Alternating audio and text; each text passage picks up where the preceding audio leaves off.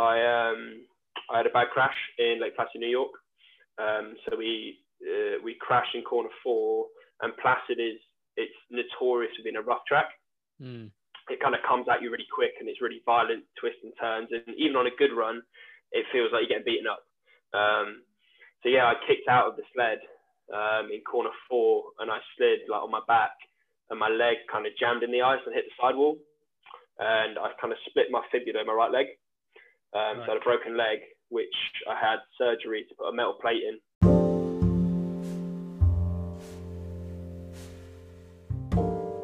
That was Team GB bobsledder Adam Hames. I am Curtis Mansfield, and this is episode 11 of the Hips and Dips podcast.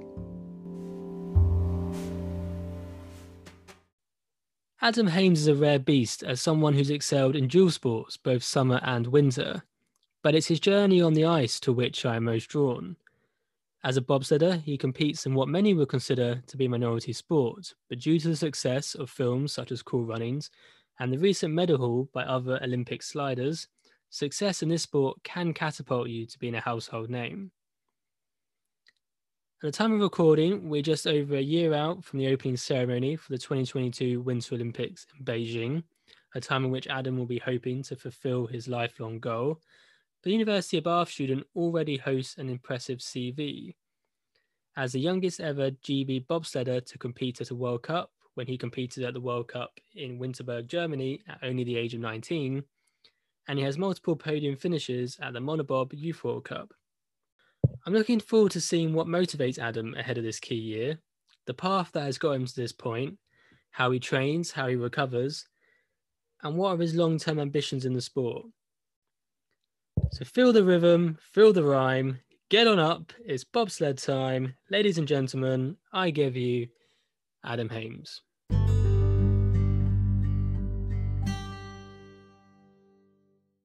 Okay, Adam, welcome to the pod. Hello, how are we doing? All right. Yeah, not bad. Not bad on this end. Why don't we start off by you telling everyone who's currently in lockdown in England where you are? So I'm currently in, it's actually a city called Innsbruck in Austria, specifically a place called Eagles.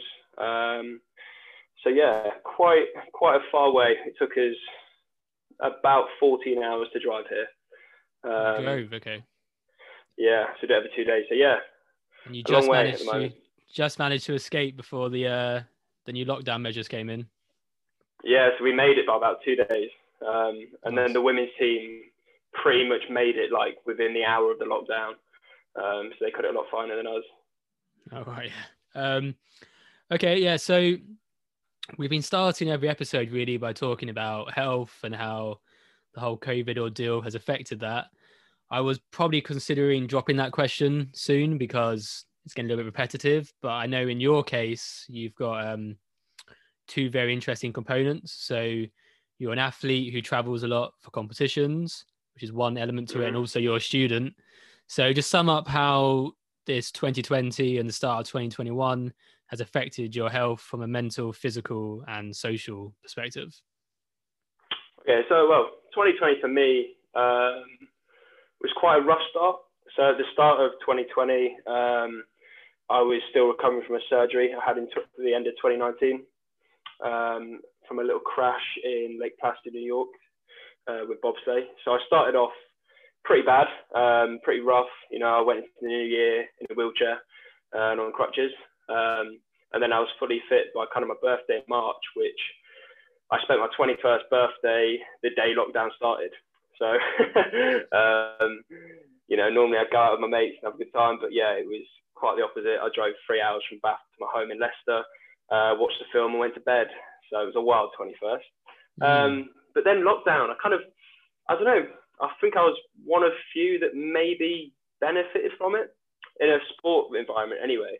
I was lucky enough to be back in Loughborough with my pilot and training partner, Axel, who's out here with me right now. And so I moved in with him and he has a full home gym. Okay. So in terms of physical health, I was pretty sweet. You know, we were training twice a day, 5 times a week. And yeah, just kind of really hit the ground running. Especially coming back from my injury, it was like I needed that time with no distractions, no work to go to. You know, uni got a little bit easier. They're a bit more lenient towards the end of last year with extensions and the no detriment policies. That did help. But then mentally, I kind of, for the first like month or two, I was like, this is great, you know, just training hard, you know, working my ass off. But then it was kind of like, there is nothing to do. And I think for someone who is always busy, you know, I'm either doing uni work or I'm at work or I'm training or I'm seeing my friends or whatever, to then just kind of have like, okay, I've got my 2 to 4 hours a day training and then I just play Warzone. I spent a lot of time on my PlayStation. But yeah, mentally it kind of just felt like I reached a point where I was like, okay, I'm ready for it to be done now. And then as things started to ease up, it was all right. But I know a lot of other athletes did really struggle with that, especially, you know, guys from team sports, like, you know, your rugby teams, your football teams, you know, where they're a bit more tight-knit, I feel. And they're used to being around people all the time, day in, day out training. Because a lot of my training is on my own. You know, a lot of my gym work and my sprint work I do on my own anyway. But yeah, I genuinely feel like health kind of improved over lockdown. It was a time for me to really nail training and be in one place for a long time. Because with my with uni, going from Bath to Leicester, you know, when you move tenancies and all that kind of stuff, and then with bobsleigh, I travel a lot. So to be in one place for like a big 6-month block was really good. So yeah, I kind of feel like I benefited from it, whereas a lot of other guys involved in bobsleigh didn't have access to equipment or, you know, weights or whatever. Whereas we had a full set of weights, a bar, platform, a GHD machine. We had literally everything. And yeah, so I think I came out well. Well, good, yeah. And I was going to say, did the GB bobsleigh setup offer you equipment? I know some sports they were handing out like just, I don't know, squat racks and spin bikes for fun, trying to get equipment out to people. Was that something you offered at the time? So there was a small, there's like a bobsleigh shed at the uni. So have you seen the push track at uni? Yeah, no, it's pretty impressive. So yeah, there's like a shed there which has a gym in and it's storage and stuff. So it had equipment in, but it was almost like a first come, first steal basis. People kind of went in and ransacked it as quick as possible and took it back to wherever they were. But yeah, it didn't really affect me. But I know a lot of guys really struggled. You know, they maybe had a bar and 60 kilos. You know, when you're used to putting 200 plus kilos on your back for a squat, and then all you've got is 60 kilos for 6 months, you know, you feel unprepared. But luckily, yeah, we had access to a good home gym with Axon. Well, that's good. And so obviously you got your first race coming up quite soon. Do you feel the playing field's less fair than usual, perhaps? Do you think some nations have had obviously less lockdown restrictions, more training? Do you feel underprepared, perhaps? This is the first race of the new year. So we had a race for Christmas, which was a little bit sketchy. The pilot, he pulled his calf about 15 minutes prior to the first run. So that hinders at the start and just threw him off mentally quite a bit. But, you know, we picked ourselves up and we go again in about a week's time here. But in terms of other nations, you know, the Germans will always be good because they have access to everything all the time. Yeah. You know, a nation where they have 4 bobsleigh tracks in their own country, you know, you're always fighting an uphill battle.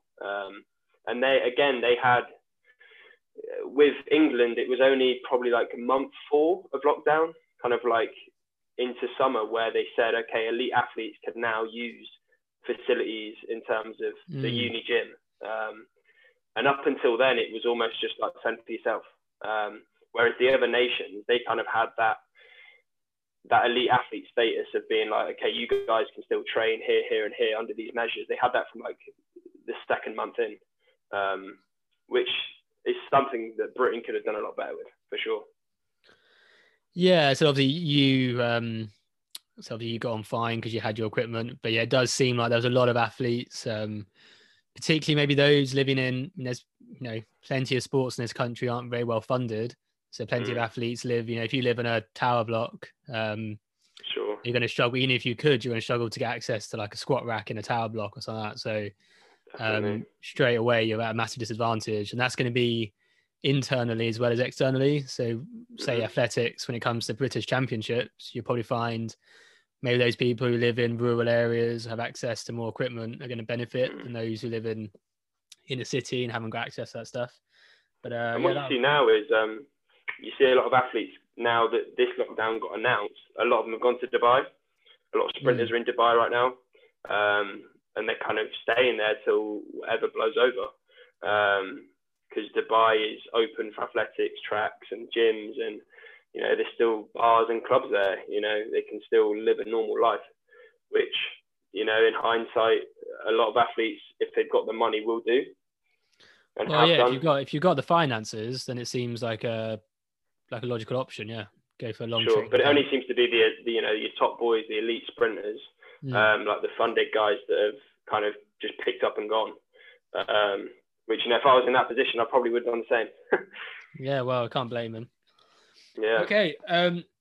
So we're going to do a little ice-breaking game. Cool. Following the success of my new game show last week called Does What It Says on the Tin, which if you haven't heard it, Adam, you would have really enjoyed. But this week I've come up with a few, tried to do some bobsled based games. I had the idea of doing Feel the Rhythm, Feel the Rhyme, which should have been a Cool Runnings based music quiz. Yeah.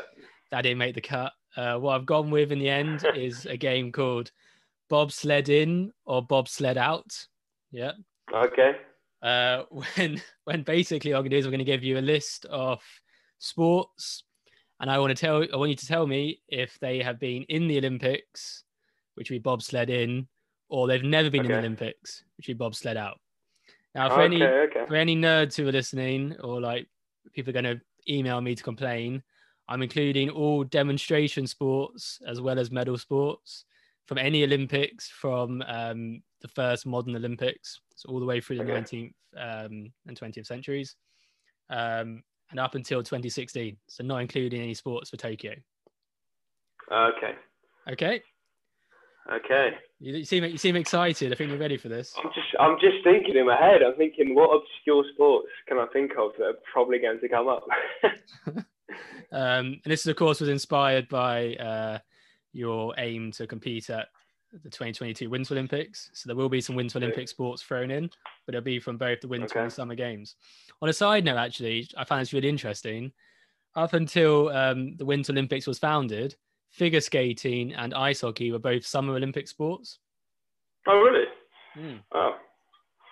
I thought that was really interesting. That's a little bonus fact for you right there. That was only transferred over when the Winter Olympics was founded. So, which does pose some really interesting questions, like how do you have an ice rink in Athens in August? Yeah. But I don't know. We'll have to look into that. Okay, so remember, bobsled in or bobsled out? First, go. Baseball. Bobsled out. No, that was bobsled in. No. Up until 2004, I think that was in. Cricket. Bobsled out. That was bobsled in. Golf. Ow! Bobsled in. That was bobsled in. Lacrosse. Bobsled out. No, that was bobsled in. Tug of war. Oh. Surely bobsled out. That was bobsled in. That was part of the athletics from 1900 until 1920. Of course it was. Yeah. Right. Skeleton bob.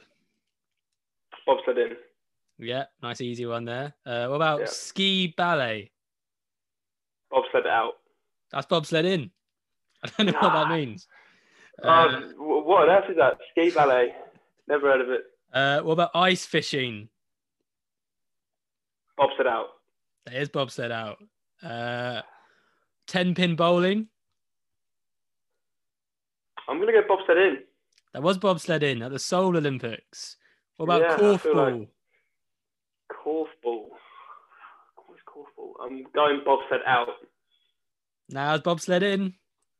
What about American football? Bobsled out. Bobsled in. God, I'm useless at this. Just say the opposite to whatever you're thinking. Australian rules football. Bobsled out. That was bobsled in. Oh no! Very Oh, one-sided, no. apparently. That sport, unsurprisingly. Yeah, Darts. bobsled out.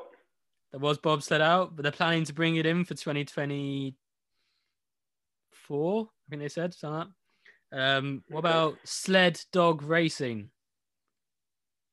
Sled dog racing. Bobsled in. Yeah, it was bobsled in. And then final couple, let's go. What about speed skiing? Speed skiing. So that's just who's the fastest skier? Bobsled in. There is bobsled in. I feel like speed skiing is more like gravity, like whoever just gets down the mountain the quickest. I don't really Who's swim heaviest? into that. And then how about squash? Bobsled out. There was bobsled out, yeah. So So I've actually ticked them all. I wasn't really paying attention, so I don't know how many you got right. I don't think I got many. Maybe like 4. But congratulations, that was bobsled in or bobsled out. Oh, amazing. Great new game. That'll be available for Christmas next year. And then it wants to play it. There's some rogue sports in there. Some rogue sports. It's quite interesting actually. Like quite a lot of countries are allowed to throw like a rogue sport in when they host it. Okay. So that's where like American football came in. And then like cricket, apparently it was. I did a lot of research, as you can tell. I think cricket was in the first Olympics, in the second Olympics in Paris, but only 2 teams entered. I think it was England and France, and they only played like one day and they got bored or something. So it's pretty relevant, but technically it's an Olympic sport. It was an Olympic sport. Here's an interesting one I didn't say. Motor water sports. That was in. As in like jet skiing? No, no, I think it was like speedboat racing, I'm guessing. Okay. But it was in 1908, so I'm not quite sure what they had access to in 1908. Yeah. But yeah, there you go. And then, of course, controversially, karate, I have down as bobsled out, but obviously this year that will likely change, which will be exciting. Hopefully. If all goes ahead. It goes ahead. Okay, right. So that was the little icebreaker. I now want to get into sort of the meat of this conversation. So as a boy born and raised in the UK, you were born in the UK, weren't you? Yeah. I assume, yeah. that would really ruin that introduction. Born and raised in the UK, how did you first get involved in bobsleigh? So it was quite a weird one for me. The usual is, you do athletics or rugby or weightlifting, and then someone knows someone who's in the team or is a coach, and they put you in contact. You do an open trial. Whereas for me, I was 15 years old, and I was sat at home in my bed, and my dad just come into my room and was like, "Do you fancy going to a bobsleigh trial?" I was like, "What?" He was like, "I've just heard it on the radio. They're doing trials at Loughborough University." So I lived like 5 minutes from the uni. Do you want to go and do it? They're looking for people, born in 98 or 99 who are, thick set and are pretty fast. And at the time I was like probably 74 kilos at 15, about 5'10", 5'11", but by no means like a power athlete, you wouldn't have looked at me and gone, right, that guy, can squat 200 kilos, whatever. And I was just like, oh no, like, I'm not bothered, like, no. And he was like, go on, like, just call a mate up and go down. You've got nothing to lose. I was like, all right, go on then. So I called my mate Joe up. No, I called 2 friends up first, and they were like, no. And then my third friend that I called up, Joe, was like, yeah, go on, let's go. So we kind of like rock up to Loughborough Uni, and there was very little detail. It was just like, come at this time. So we kind of turned up. My dad picked Joe up, and we went. And I was just in like some baggy basketball shorts, like a t-shirt, and just some like Adidas Sambas, just some beat up trainers. And Joe's in the same. And we walked in, and there's everyone in lycra, spikes, like compression socks, like the lot. And we were like, oh, let's go home. Like, let's just go. And my dad was like, no, you're here now. You might as well do it. So yeah, we just kind of did this open trial, which was sprinting, jumping, and like pushing what we call a roll bob. Just like bobsleigh on wheels, and you can put weight on it. And I remember the 30-meter cutoff was for like the 15 and 16-year-olds was 4 seconds, 4.1, so 4.1 seconds. And I ran 4.09. So I made it by 100. And there's loads of trials held all over the country. There was like Bath, London, Loughborough, I think maybe some further up north, like Scotland way. And they tried loads of athletes, and then it kind of got narrowed down. So Joe didn't make the cut, so I got invited to go to another trial down in Bath, and then that kind of reduced the numbers. So it went from, I don't know, maybe a couple hundred athletes, 15, 16-year-old boys, down to 5 of us. And then, so that was the summer of 2014. So I didn't really know what bobsleigh was at the time. You know, I'd kind of seen it at Sochi and seen the guys, and I'd been like, whoa, they're pretty fast, like big guys, whatever. And then within 3 months of that first trial, I found myself in Norway on ice, piloting a bobsleigh with the Youth GV team, and finishing, I got a silver medal on the Youth World Cup, my first ever race. And I was like, how the hell have I done this? Like, where am I? I don't know what's happening. But yeah, kind of from then, it was just like, okay, I'm a bobslayer now. You know, no one really kind of like grows up wanting to be a bobslayer. You kind of fall into it, or, you know, someone knows someone who puts you in contact with them because you might be great at it, you know. Yeah, it just kind of spiraled. And then since then, I've been competing for GB ever since. And, you know, it's opened so many doors for me. Yeah, not your usual story, I'd say. Well, no, definitely not, actually. Obviously, there's famous examples of Lizzie Arnold. Yeah. We did like skeleton. So she came from heptathlon. And there was, God, her name's just skipped my mind. Who won the silver in 2010? Amy Williams. Amy Williams, yeah. So they both came, I think, from heptathlon backgrounds. Yeah. I think one of them was like the third best heptathlete behind Jessica Ennis and someone else who, I think, might have been Catherine Johnson-Thompson. Someone else who's very prominent in their sport, and they just chose to go into bobsleigh. So I know myself, when I was at Bath, they did the whole rowing recruitment, and they did all the tests for that. You have to be like minimum of like 6'3", which obviously I'm nowhere near. But that's how they recruit so many athletes nowadays, is going through these talent programs. It's quite interesting to see that you had no logical step. Like you said, if you were a sprinter, it made perfect sense for them to recruit a bunch of sprinters from a local sprinting club to get involved. But no, that's great to hear. Yeah, it's a whirlwind, to say the least. Oh yeah. Well, you said you were successful in karate before. Actually, very successful. I mean, you could argue you could have had an international career in that as well. But you seemed very quick, like you said, to transition into bobsled. Was that an easy decision to make, or were you torn, or at the time were you just thinking I could do both, and then it just happens that you focus on this one in the end? So at the time of that bobsleigh trial, like I said, it was just like a why not? You know, I've got nothing to lose kind of attitude. And whereas karate had been my life, you know, from age 4 starting it because I wanted to be a Power Ranger, to then, you know, competing at 7 and then British champion by 11, and just having a real success and really enjoying it, you know, loving it, you know, from a young age, training every day and really kind of skyrocketing through karate, to then just being like, oh, wow, there's bobsleigh now. And I remember going to my karate coach and kind of like the week after the trial and being like, oh yeah, by the way, I might be doing bobsleigh now. And he was like, what's bobsleigh? And I was like, yeah, I'm not too sure either. And he's like, well, let's you know, let's see what you have to do to train. And then he kind of, you know, maybe do some more running stuff and a bit more weight stuff, because I hadn't really bothered with the gym at 15. You know, I was always a good fighter, and you know, 6 years ago, karate wasn't as performance-based as it is now. Now it's going to the Olympics. It was more just like your raw skill. Whereas now, you know, everyone's at the same skill level at the top, and then it becomes who's the fastest, who's the strongest, who's the most powerful, who's the most flexible, all that kind of stuff. So yeah, I think my first year in bobsleigh, I achieved quite a lot. And I was just like, well, maybe this is my future. And, you know, there's a prospect of the Olympic Games, and, you know, at that time, karate wasn't Olympic, and it was completely unfunded.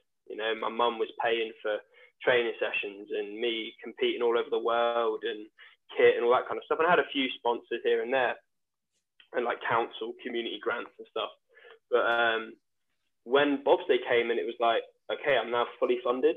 You know, I was traveling the world doing this this cool new sport, and you know, it wasn't costing anyone anything to support me, which from like an independent view was amazing. You know, I was getting to go to Canada, Norway, Austria, Germany, Switzerland, all these cool places, and I wasn't paying for any of it, which was like, and I'm from, you know, my mum's always, you know, done well, and we've always had, you know, nice holidays and stuff, but we've never been like that family that can just go, here's all the money in the world, go and be the best, you know?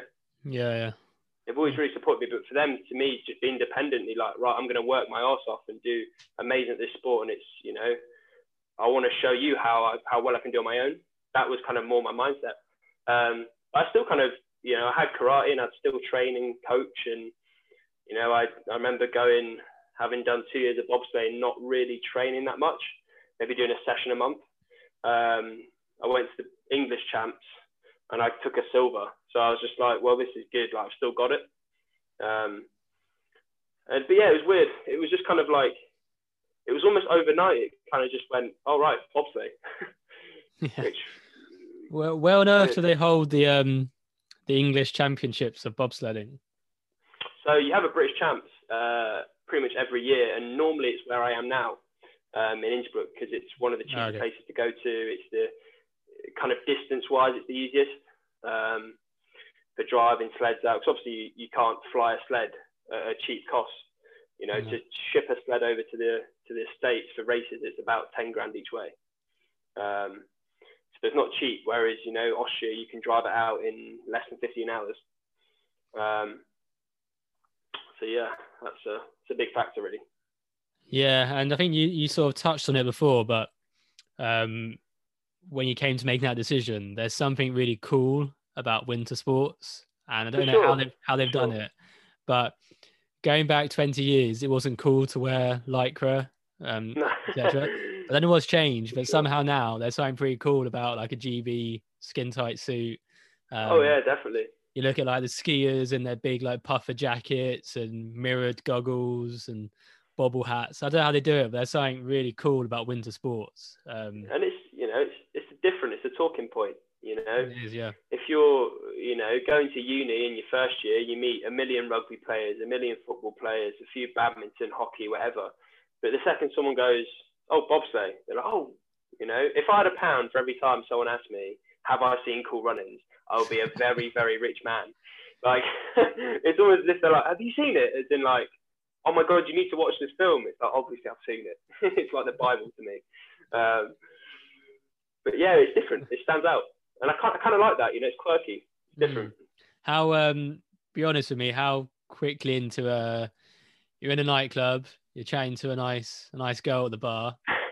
How quickly does the bobsled line get slipped in there? Is it an icebreaker, literally? I'd say, especially in Bath, I get a lot of, oh, you must play rugby. You know, I'm 100, 105 kilos, like 6'1". It's most of the time, it's, oh, you know, did you play rugby for Bath? And I'm like, no, like, I don't. And a lot of the time when I'm out, I like to kind of have a bit of fun. I don't always say I'm something I'm not. I'll be like, oh, I'm a bricklayer, or I don't know, that sounds fun. I'm a triathlete. And they're like, no, surely not. I'm like, yeah. And then eventually when I turn around and go, no, I do bobsleigh, they're like, no, you have me on.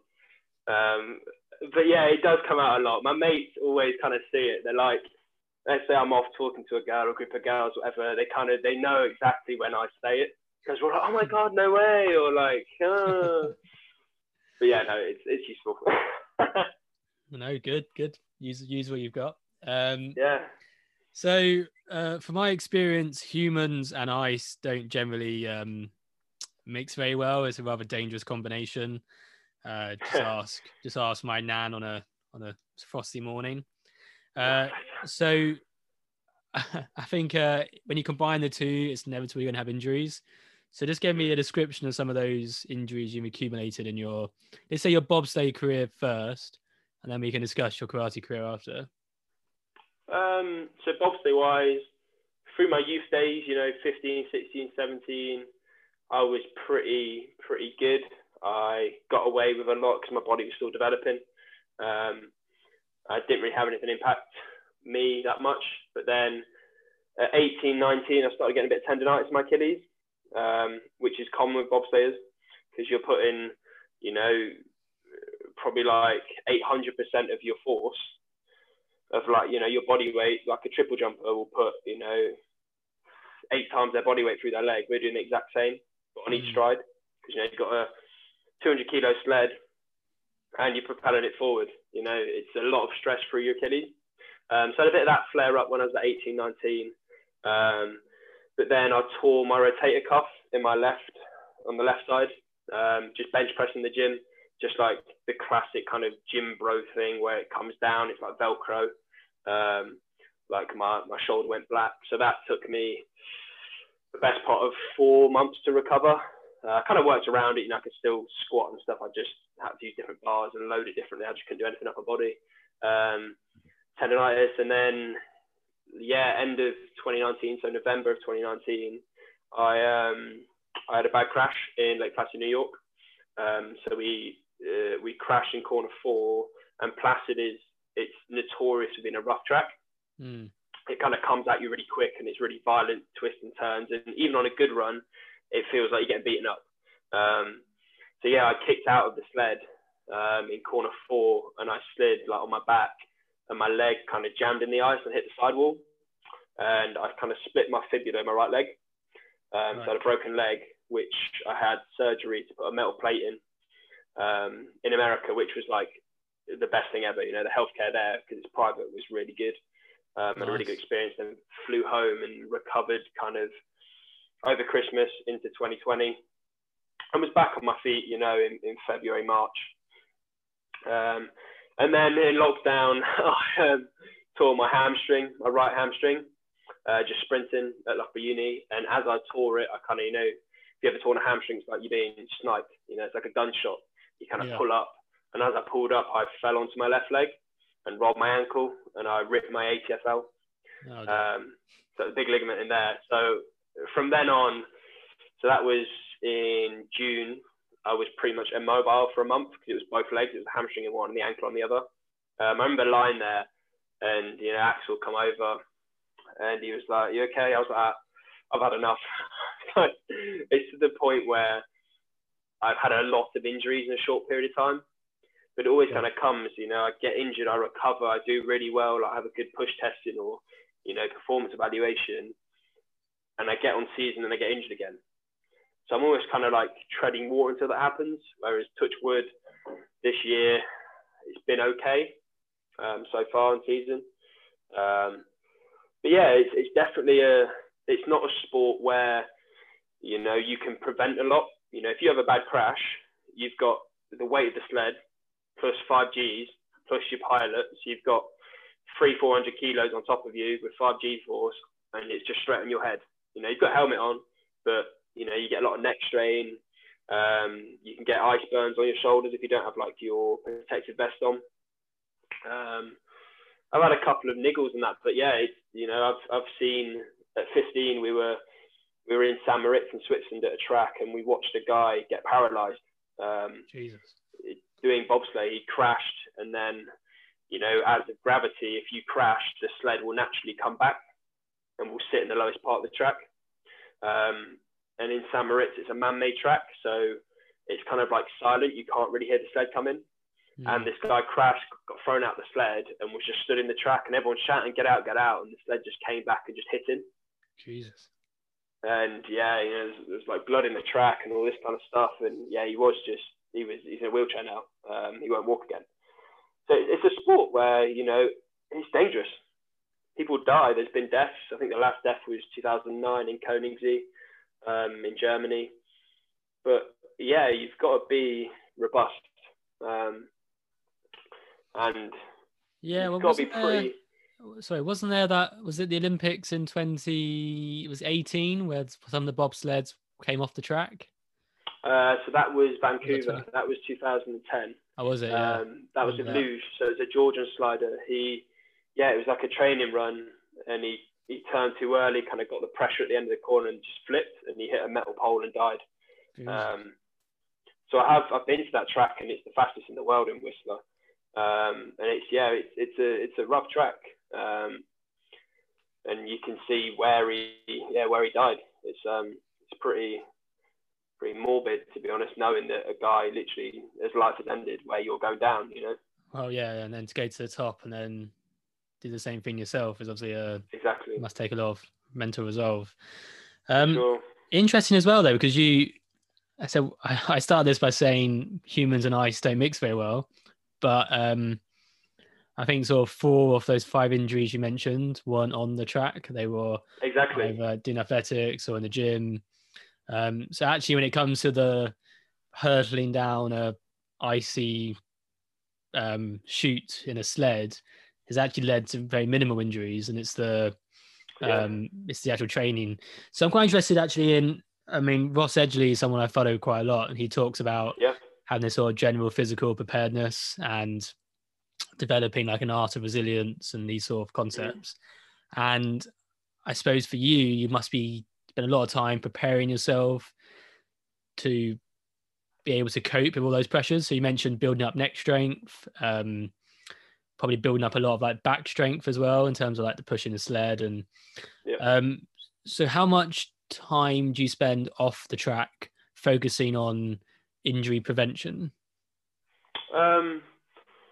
So yeah, ultimately, you know, everything you train for. So me as a brakeman, you know, I have been a pilot, but I'm now a brakeman. So sorry, that's a good point. Just while we're at this point, why don't you just explain what that means? So my understanding is from pretty much from watching the film Cool Runnings is obviously the pilot's at the front, and they steer the sled. The brakeman traditionally is one of your stronger runners. Puts obviously as much power as they can. Their main role is getting as much speed as they can up at the start, and then basically moving their head, etc., in line with the pilot. But so in turn, you've got aerodynamic responsibilities, but your main responsibility really is pushing that sled and then stopping it towards the end. Is that right? Is that no simplification? Yeah. So you know, 10 years ago, you could get away with your brakeman not being as athletic as your crew. But now it's a big emphasis on the push. You know, generically, like a tenth at the top is worth 3 tenths at the bottom. You know, with gravity and physics and velocity, the more velocity you put at the top, the faster you're going to go. So if you start fast, then you are going to finish fast, providing you turn and you don't hit the walls and don't skid and the drive's nice and you've got good equipment. So yeah, you want on a 4-man sled in particular, you have your pilot and then you have 2 guys on the side. Say your side handle pushers. So the guy who will load at number 2, so your pilot's 1 and you load in sequence, number 2 will get in.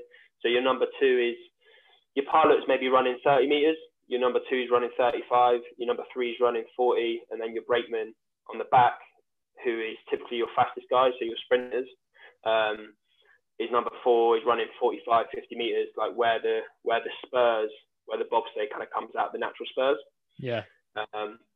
So yeah, you can't just go and pick, 3 really fast guys and put them on the back of a pilot.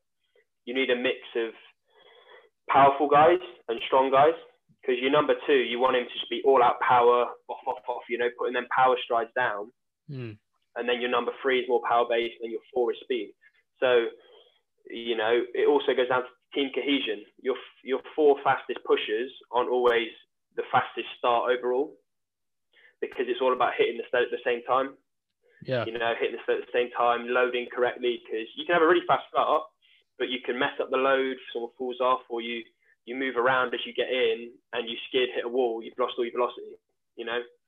There's a lot of, they like to call it choreography on ice. Well, just imagine getting 4, 6 foot plus 100 kilo guys in a bath.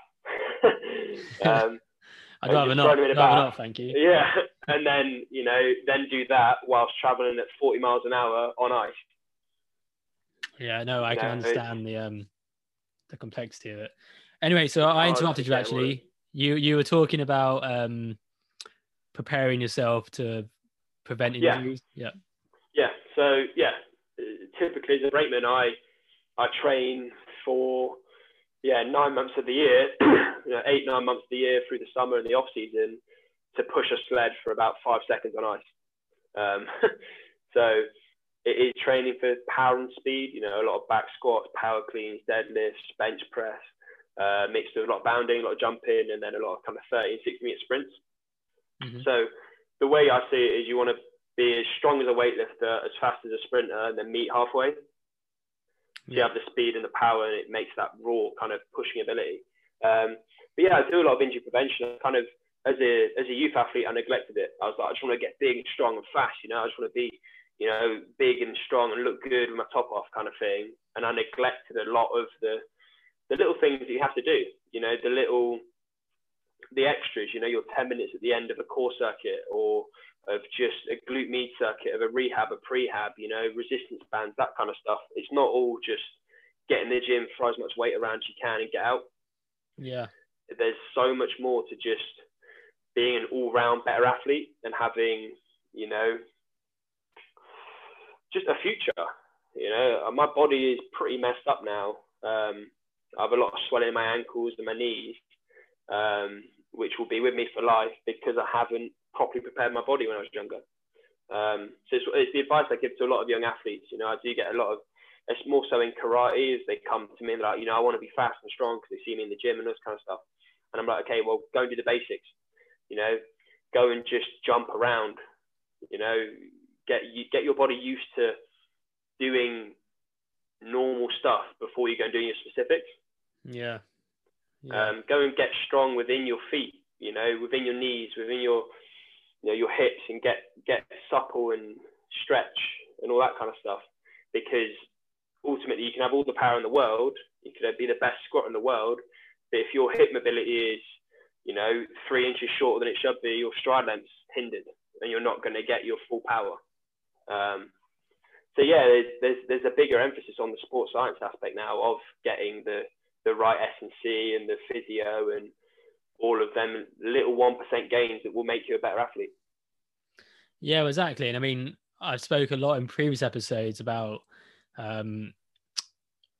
having young people, not just athletes, but just young people developing whole body awareness, calisthenic awareness. We spoke about in previous episodes as well. And the idea of so many people you see go to the gym, particularly boys at like 14, 15, straight on the bench press or straight on the bicep curls, you know, working very specific areas. But if you haven't got, like, I haven't got it as much as I wish I did do, but that ability just to do, you know, like simple pull-ups, simple push-ups, just exercises that work your whole body, Olympic lifting, if you're going to weightlifting, and just build it up, because then you're going to reduce that strain on your knees. So many people have got imbalances where you've got big quads, small hamstrings, or big biceps, small triceps, etc., which are just lining you up for injuries, particularly in a sport like yours where it's high impact and it's repetitive. So what's really interesting about your sport as well is obviously you spend very little time actually doing the sport. You spend most of your year, even if you're like doing the sport in England, so you're up at like the Bath track and you're doing your push starts, etc., even then you're not doing it on the ice, or you're not doing the whole run. You're not doing the G forces in your neck and all these sort of things, because you're only doing that push start. So it's a very strange, it's a bit like taking, say, a footballer and saying you're only going to kick the ball for like, you know, a week of the year. The other 51 weeks, I want you to learn how to be a great footballer without the ball. And so in your case, it's like, I want you to learn to be a great physical bobsledder without actually doing any of the bobsledding, which is which is a strange concept. Which is where comes the huge disadvantage that we're at as opposed to the winter nations. You know, we can't just, you know, drive an hour and be at a bobsleigh track. You know, if we want to go anywhere, we've got to put thousands of pounds together and a structure and, you know, travel a day to go somewhere, you know, whereas your Germans, your Austrians, your Swiss, your French, your Latvians, where they have so much more money, they have tracks in their home nations, multiple tracks in Germany. They're just a huge advantage. Your Americans, your Canadians, America has 2 tracks, Canada had 2 tracks, one's closed down, but you know, it shows that the smaller nations, and it's nice to see the story of the Jamaicans, where the smaller nations who don't have the access are still competing. And you see it, you know, you see Puerto Rican teams, Spanish teams, you know, all these kind of random nations, Croatians, where they shouldn't be doing bobsleigh, you know. And for GB as a small nation, when we got that, well, what was a 5th place, but then got bumped to a bronze after the Russians were doping in 2014. Yeah, I saw that. Actually, I saw that. That was quite recent, wasn't it? They got handed the bronze. Yeah. So yeah, our coach out now, Bruce Tasker, was part of that 4-man team that got the bronze. So yeah, like for a small nation like us to be competing on that world stage and being competitive, it just puts more and more impact on being the best starters. Because if we can, the stuff that we can control is the push start and is the equipment. So if we can finance the best equipment, sleds, runners, you know, sled mechanics, all that kind of stuff, and if we can know that, you know, we can mix in the top 5 for the starts, we've got a chance. It's just then getting the money and the funding, which is a struggle with being a winter sport that some people don't know is a thing. The amount of people that are like, oh, is that tobogganing? I'm like, yeah, you know, I just go up Bathwick Hill and slide down when it snows, you know. A lot of people don't understand the wider picture to bobsleigh, and a lot of the minority sports where access is everything. Yeah, no, I mean, if it wasn't the fact I went to Bath and I saw it firsthand, I probably wouldn't believe you can train bobsled in England on your little track, etc. That's something, yeah, you just wouldn't. That's not common knowledge. I'm quite interested though when it comes to young people in Switzerland or Canada. Do you get involved in bobsleigh as a kid? Do you go to a local bobsleigh club, or is it the same for you guys here? Do you get handpicked when you're older? So one of the weirdest things for me was, I've seen it a few times, but even before Christmas, we were in Germany in Königssee training. And there was kids probably age 7 or 8 doing luge, you know. Wow. So they're doing luge and skeleton from 7 or 8 in their PE lessons, you know, just like we'd go on a football pitch and kick a ball around or do athletics or rugby or whatever. If you're near a track, your PE is going to do bobsleigh or skeleton or luge. So can you imagine in this country the waivers you'd have to sign to send? Oh, I know. Kids at school down a track like that. Yeah, go throw them 100 miles an hour down a track, like, yeah. But wow. It just means that, you know, the current guy at the top, Francesco Friedrich, now, he's won every single World Cup bar one for the last 2 years. You know, he's won like 30 World Cups in a row. He is one of the most decorated pilots ever. Just completely dominant force. He's been doing luge since he was, you know, 7 years old. So he's understanding G-force and ice and the way you turn and just being around that environment. Whereas most people don't start bobsleigh till their 20s, you know, piloting sleds in their 20s, which is different. It's just a huge disadvantage. Well, yeah. I suppose you can never really balance those books. So I suppose so that's obviously your bobsleigh, but obviously you also were successful in karate. Just give me a very brief summary about kind of what you achieved in karate and then sort of the injuries you might have had along the way. So karate, like I said, age 4, started, wanted to be a Power Ranger. That was like the thing. And my mum really wanted me to do it because it would teach me some discipline. And kind of, I was so hyper as a kid, you know, just bounce off the walls. Can I do this? Can I do this? Can I do this? And like, for me, sport was my outlet to really rein me in and make me, I don't know, just burn my energy off, really. So yeah, with karate, I was competing from 7, won British titles, English titles, and Bucks champion 2 years in a row. Was Wadakai European champion 2014. Yeah, I won a lot, but it was just like, cool, there's no Olympics, there's no end goal. You know, I want the tattoo on my chest. You know, I want to be able to say, look, I'm an Olympian. Because it's one thing that money can't buy. For me, like, becoming an Olympian, you know, I've seen people, especially at Bath Uni, that have all the money in the world. You know, their dads or mums are CEOs of these massive companies, and they have everything just given to on a plate. And yeah, it's all good and well, but the one thing that money can't buy is being an Olympian. You know, having them 5 rings and OLY next to your name, it's just, that's what appeals to me. You know, I want to be that guy, you know. Of course, I want to go to Ibiza with my shirt off and have the rings on, and people ask me, where did you go? What did you do? You know, it's the clout that comes with it. And I think a lot of athletes want that end goal. Which is, you know, why I think I focus more on bobsleigh, which is annoying when then karate got announced to the Olympics for 2020, which is now 21, which was frustrating because, you know, that could have been my shot at that. But yeah, it's not out of the question to maybe, if karate stays in the games after this next Olympics, then, you know, maybe I do look to become a dual Olympian. You know, I maybe try and get that summer and winter and, you know, be that standout person. Yeah, the dual Olympian.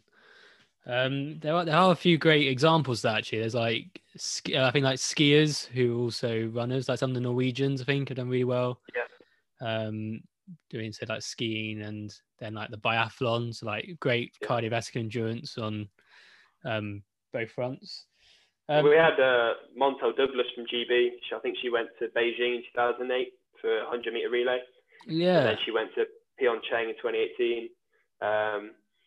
There is a few, you know, majority are sprinters to bobsleigh. Joel Fearon's trying to do it as well.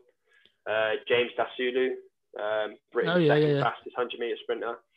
He was out with us before Christmas, and he's coming out. He's on his way to Austria now. You know, he's been to 2 Olympic Games for sprinting.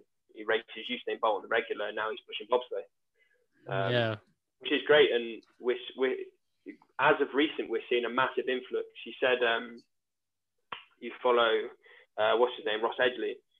Do you follow much CrossFit people? A few, yeah.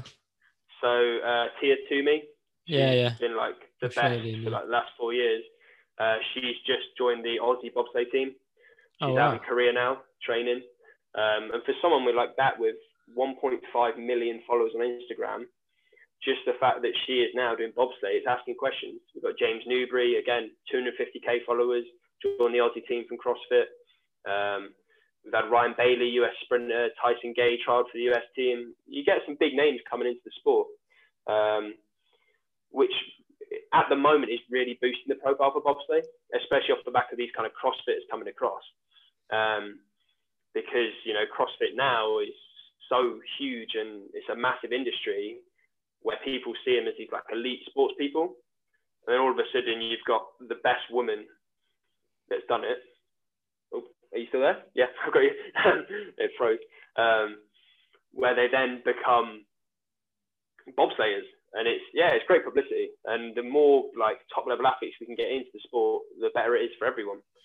For sponsors and media and all them things that come with it.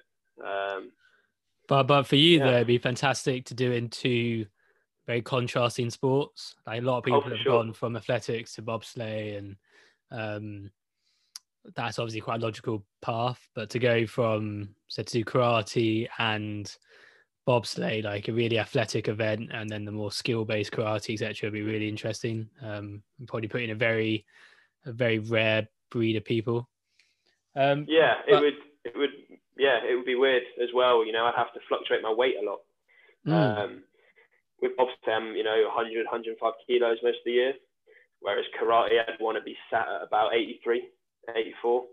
Yeah, which would obviously open you up to injuries because you would be cutting obviously quite a lot of muscle. You have to lose a lot of that sort of neck strength and stuff like that. And then to put it back on again, could you put it on safely?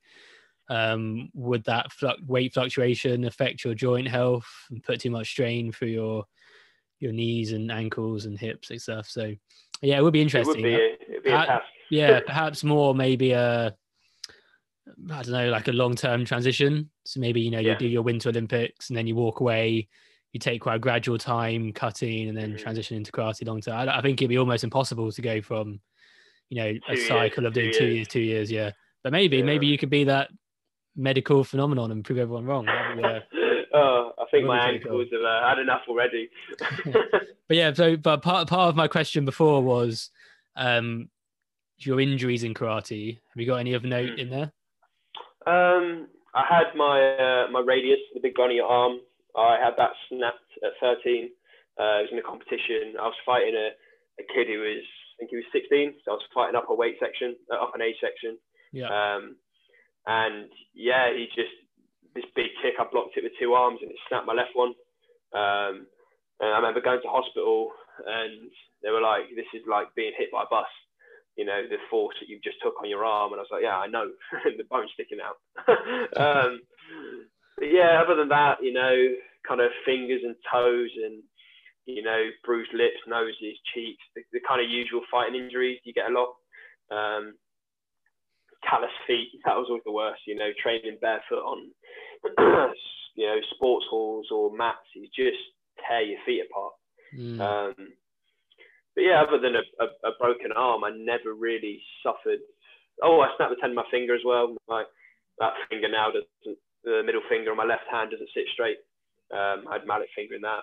So yeah, you know, everyone sees athletes as these healthy, you know, healthy eating, functioning people, whereas we are just kind of walking injuries most of the time. Yeah. Yeah, well, I did do karate as a kid. I never got to black belt level. I think I got it's like purple belt or something like that. It was like three below black or something like that. But I Yeah, imagine from my limited experience of karate, it's a lot more impact in terms of like punches, kicks, stuff like that. Probably a lot less risk of like hypermobility injuries. So say if you compared it to judo where you got the throws and the holds and stuff, I feel like you got more likely to have dislocations and for sure. injuries. Whereas when it comes to karate, it's a lot more potentially like breakages from impacts, but probably hopefully you're Yeah, strong enough to absorb them. So a lot more painful, like sort of bruises and the odd fracture, but generally a lot less long term like ligament tears and yeah. stuff which you would get from being thrown around and being in holds and stuff like that, which I suppose karate avoids more or less. Yeah, you know, we do have the throwing element. You know, you can score takedowns. You know, if you can throw them and then follow up with a punch or kick, then, you know, that's the highest scoring technique you can have. But yeah, I did a bit of judo as a kid as well. My dad was into judo when he was younger, so he was like, oh, you know, go and do this, it'll only ever help you with karate, and it did. You know, I was kind of known on the circuit for being the guy that was good at throws. But yeah, like ultimately I've also wanted to go into MMA and, you know, potentially go down the UFC route, because as well as the weight thing, that would allow me to be heavy because they have higher weight classes. Yeah. You know, I could fight heavyweight as I am now. You know, I'd get absolutely mashed up by like 6'6", 6'7" kind of guys. But yeah, I've always wanted to go down that route of getting in the cage. Because I feel like I am, at the moment, I'd still say like fighting's my passion, and bobsleigh's my sport, if that makes sense. Yeah, no, I get that. Yeah. You know, bobsleigh's my path to the Olympics, and for that kind of tick it off the list. Whereas fighting, you know, I've always enjoyed that fighting. You know, as a kid, I was always in trouble at school for fighting. I got suspended from school. It was always kind of like, I just loved it. You know, the adrenaline. It's kind of your classic kind of lad behavior as a young lad. And karate channeled that into discipline and knowing my own strengths. But yeah, like it's definitely not off the cards to, you know, go and do some American wrestling, some BJJ and some judo and get my groundwork, and then, you know, go and fight in Cage Warriors or Bellator, and then who knows, maybe a contract with the UFC. That'd be the dream. So maybe a dual Olympian and UFC fighter, UFC belt holder. Yeah, to try and defend them all at the same time. You have to cut weight, gain weight, try and hold all at the same. That'd be a hell of a task. That would be fun. So I've also got my list here that you're also a nightclub bouncer for. I am. Second Bridge, which is a nightclub in Bath, as well as 00 and Revolutions, various places around Bath. Various places which I myself have been thrown out of on several occasions. Not my own doing, but I have certainly had some run-ins with the bouncers. So I was quite interested to know, did you ever wear your black belt when you were on your shift? On the doors, no. I think I'd get absolutely grilled for that. Yeah, you get, you know, grilling enough as it is being a bouncer. Yeah. But yeah, no, it's good fun. You know, I enjoy it. I'd like to say I'm not your stereotypical old school bouncer where it's like you out, you know, just fighting and looking for trouble, and you know the ones, you know, the old school boys. I'd like to say that I'm more talk first, fight later. You know, if I can talk someone out of the club, or if they're coming in, they're too drunk, and you know, as long as you're nice to people, it's reciprocated. Which is weird, you know, being an athlete, a fighter at heart, and a student in Bath, having that kind of like triple prong of them being a bouncer. I get a lot of people who see me in the gym or on campus, and then they see me on the doors like, oh, you go to uni and this and that, and they, you know, they think they can come in for free, or they can you know, do drugs or fight and not get thrown out. It's like, no, it's like, just because you know me, you don't get any special treatment. The amount of time, I spend most of my time throwing my friends out, you know. But it is a good laugh. And in Bath as well, you know, it's not like you're doing doors in London where you're at risk of, you know, exactly. everywhere's a risk, nice, but it's a lot clientele. calmer. Yeah. Yeah, no, and exactly. it's enjoyable. You know, you just chat to people. That social aspect. Yeah, that's good. Just standing there in the queue, start telling everyone, do you know I do bobsleigh? Doing that. Yeah, I have a big neon sign above my head that says I am bobsleigh. Yeah, I also am a black belt, so no trouble. You know, a little bit of banter here and there, the crowd. Yeah, exactly. Well, good. It's a shame you got there when I was there, because there wasn't so much friendliness when I was there. It was more grab and drag. But grab and drag, yeah, that's what I've heard before. That wasn't my fault. Once again, this is very much the bouncer's fault. I didn't do anything wrong. That's what everyone says, isn't it? You know, I've not done anything. I promise. Yeah, no, I didn't do anything. I got thrown out once from 0-0 for being too drunk. But I was actually completely sober because I wasn't drinking that week, so I was on antibiotics. But that's another story. We won't bore you with that. Yeah. So to finish, I always give the guests like a platform to do any other business. Mm-hmm. So is there anything from the world of sport you fancy having a chat about? I'd say like the obvious one for me, and I'd probably say 80% of athletes now is funding, more so with COVID right now. You know, with a lot of businesses struggling to keep the doors open. You know, a lot of businesses having to go down the e-commerce way or online or whatever. There's less and less businesses that are willing to invest in athletes, which is sad because there's a lot of talent out there, a lot of young talent, which never gets tapped into because they just don't have the access. You know, I know numerous guys that, you know, were good sprinters, footballers, rugby players, but just couldn't afford it. You know, they couldn't afford to sometimes pay the £5 session fee. And yeah, in a sport like bobsleigh, where an average season for just a two-man crew, so let's say 3 athletes around Europe for 3-4 months, it's going to run you 100 grand. So do you entirely rely on private funding now, or do you get any funding from? Do you get nothing from the lottery or?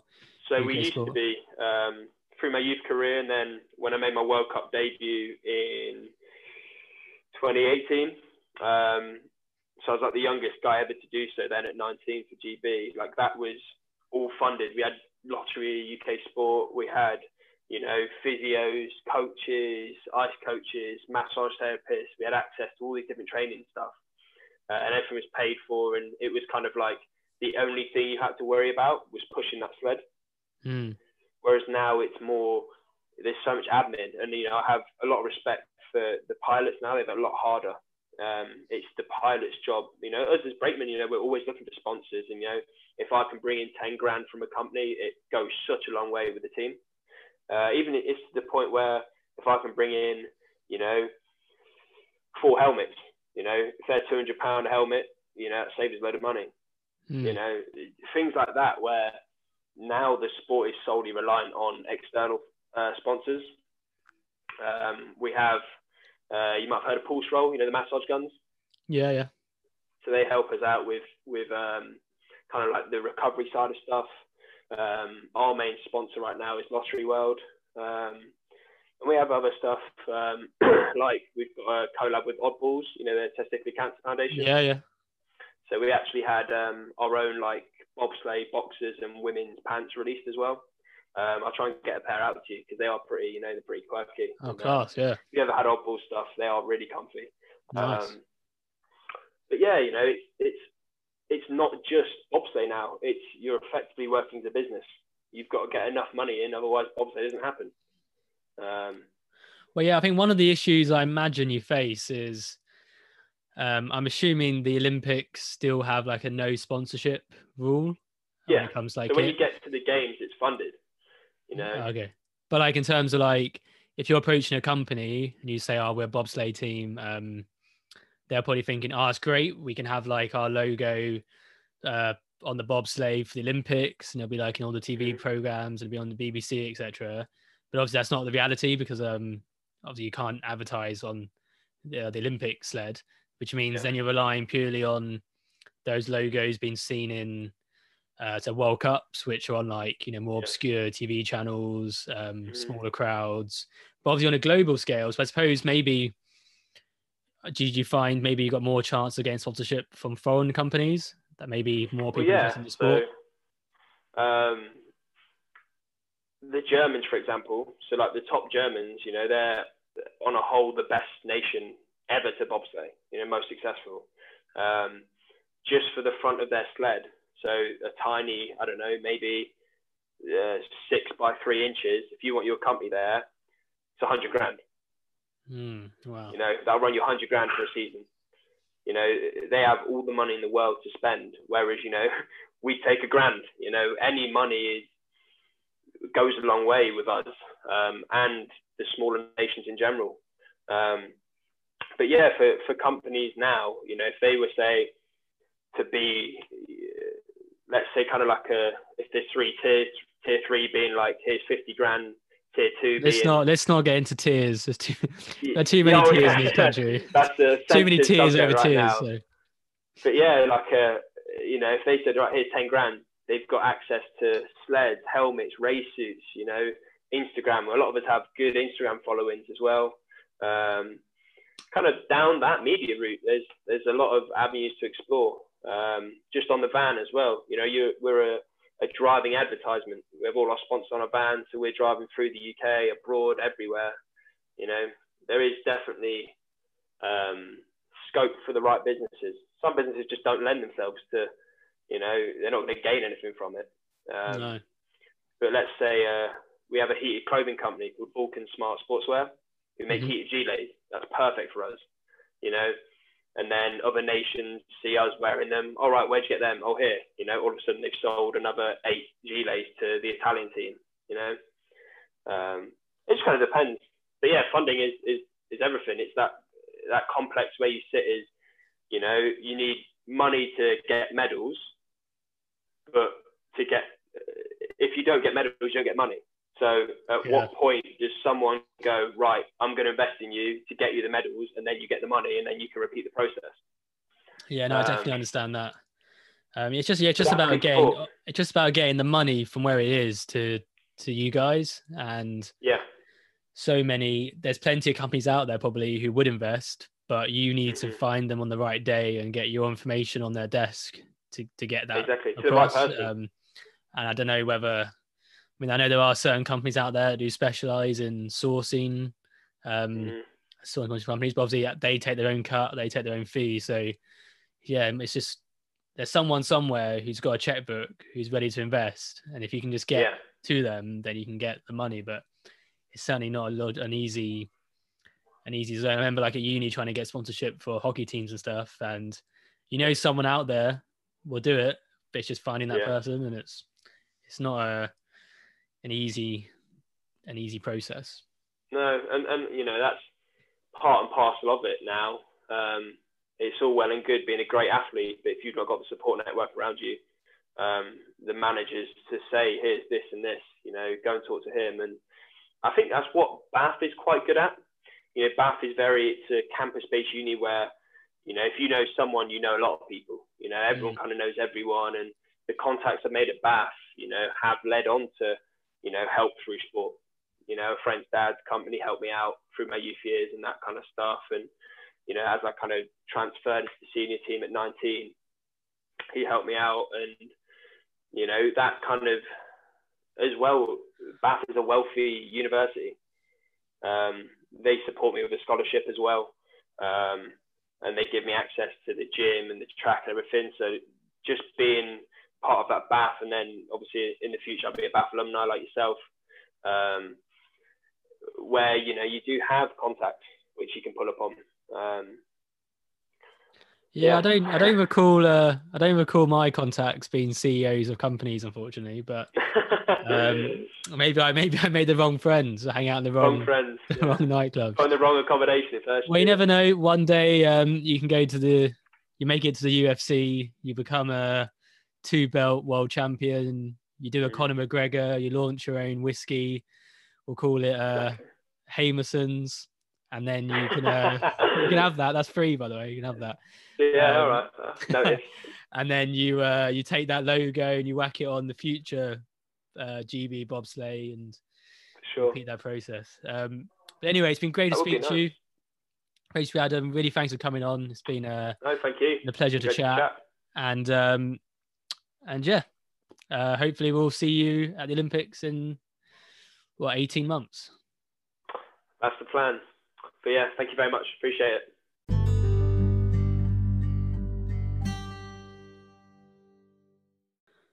It was an absolute pleasure to spend an evening with Adam and beginning to understand what makes this young man tick. I'm sure Adam will have a highly successful career, whether that be in bobsled, karate, or UFC. And I think his passion for sport and success means a multi-sport Olympian is a realistic ambition, and therefore I'm looking forward to following the next decade of his life with close attention. On a personal note, it's always beneficial to be reminded of the importance of dedicating that time to caring for your body away from the field of play. That concept is a massive source of inspiration behind this podcast series, but it's always great to reflect on whether I'm still stretching enough or rolling enough or doing my physio rehab, eating correctly, etc. A little update on myself, since people have been asking. It's safe to say COVID has massively hampered my progress this year, and being a low priority issue in a very stretched NHS leads to understandable delays. But I've had a consultation with my surgeon this month, and the reviewing of my latest CT scans suggests that he's hoping to do the surgery this April. He's hoping this procedure can be done using only 2 incisions and a minor keyhole procedure, which would mean there'd be a fairly minimal impact on my sport for 2021. But there's more details of that to follow soon. This week, I would love to hear from some of my listeners and get some feedback and suggestions for future guests. So please drop me a message on my Instagram, that's at Mansfield Curtis, or the Instagram for the podcast, which is at hips_and_dips with a Z. And of course, you can check out Adam, which is at Adam Hames GB on Instagram, to see how the rest of his season plans out.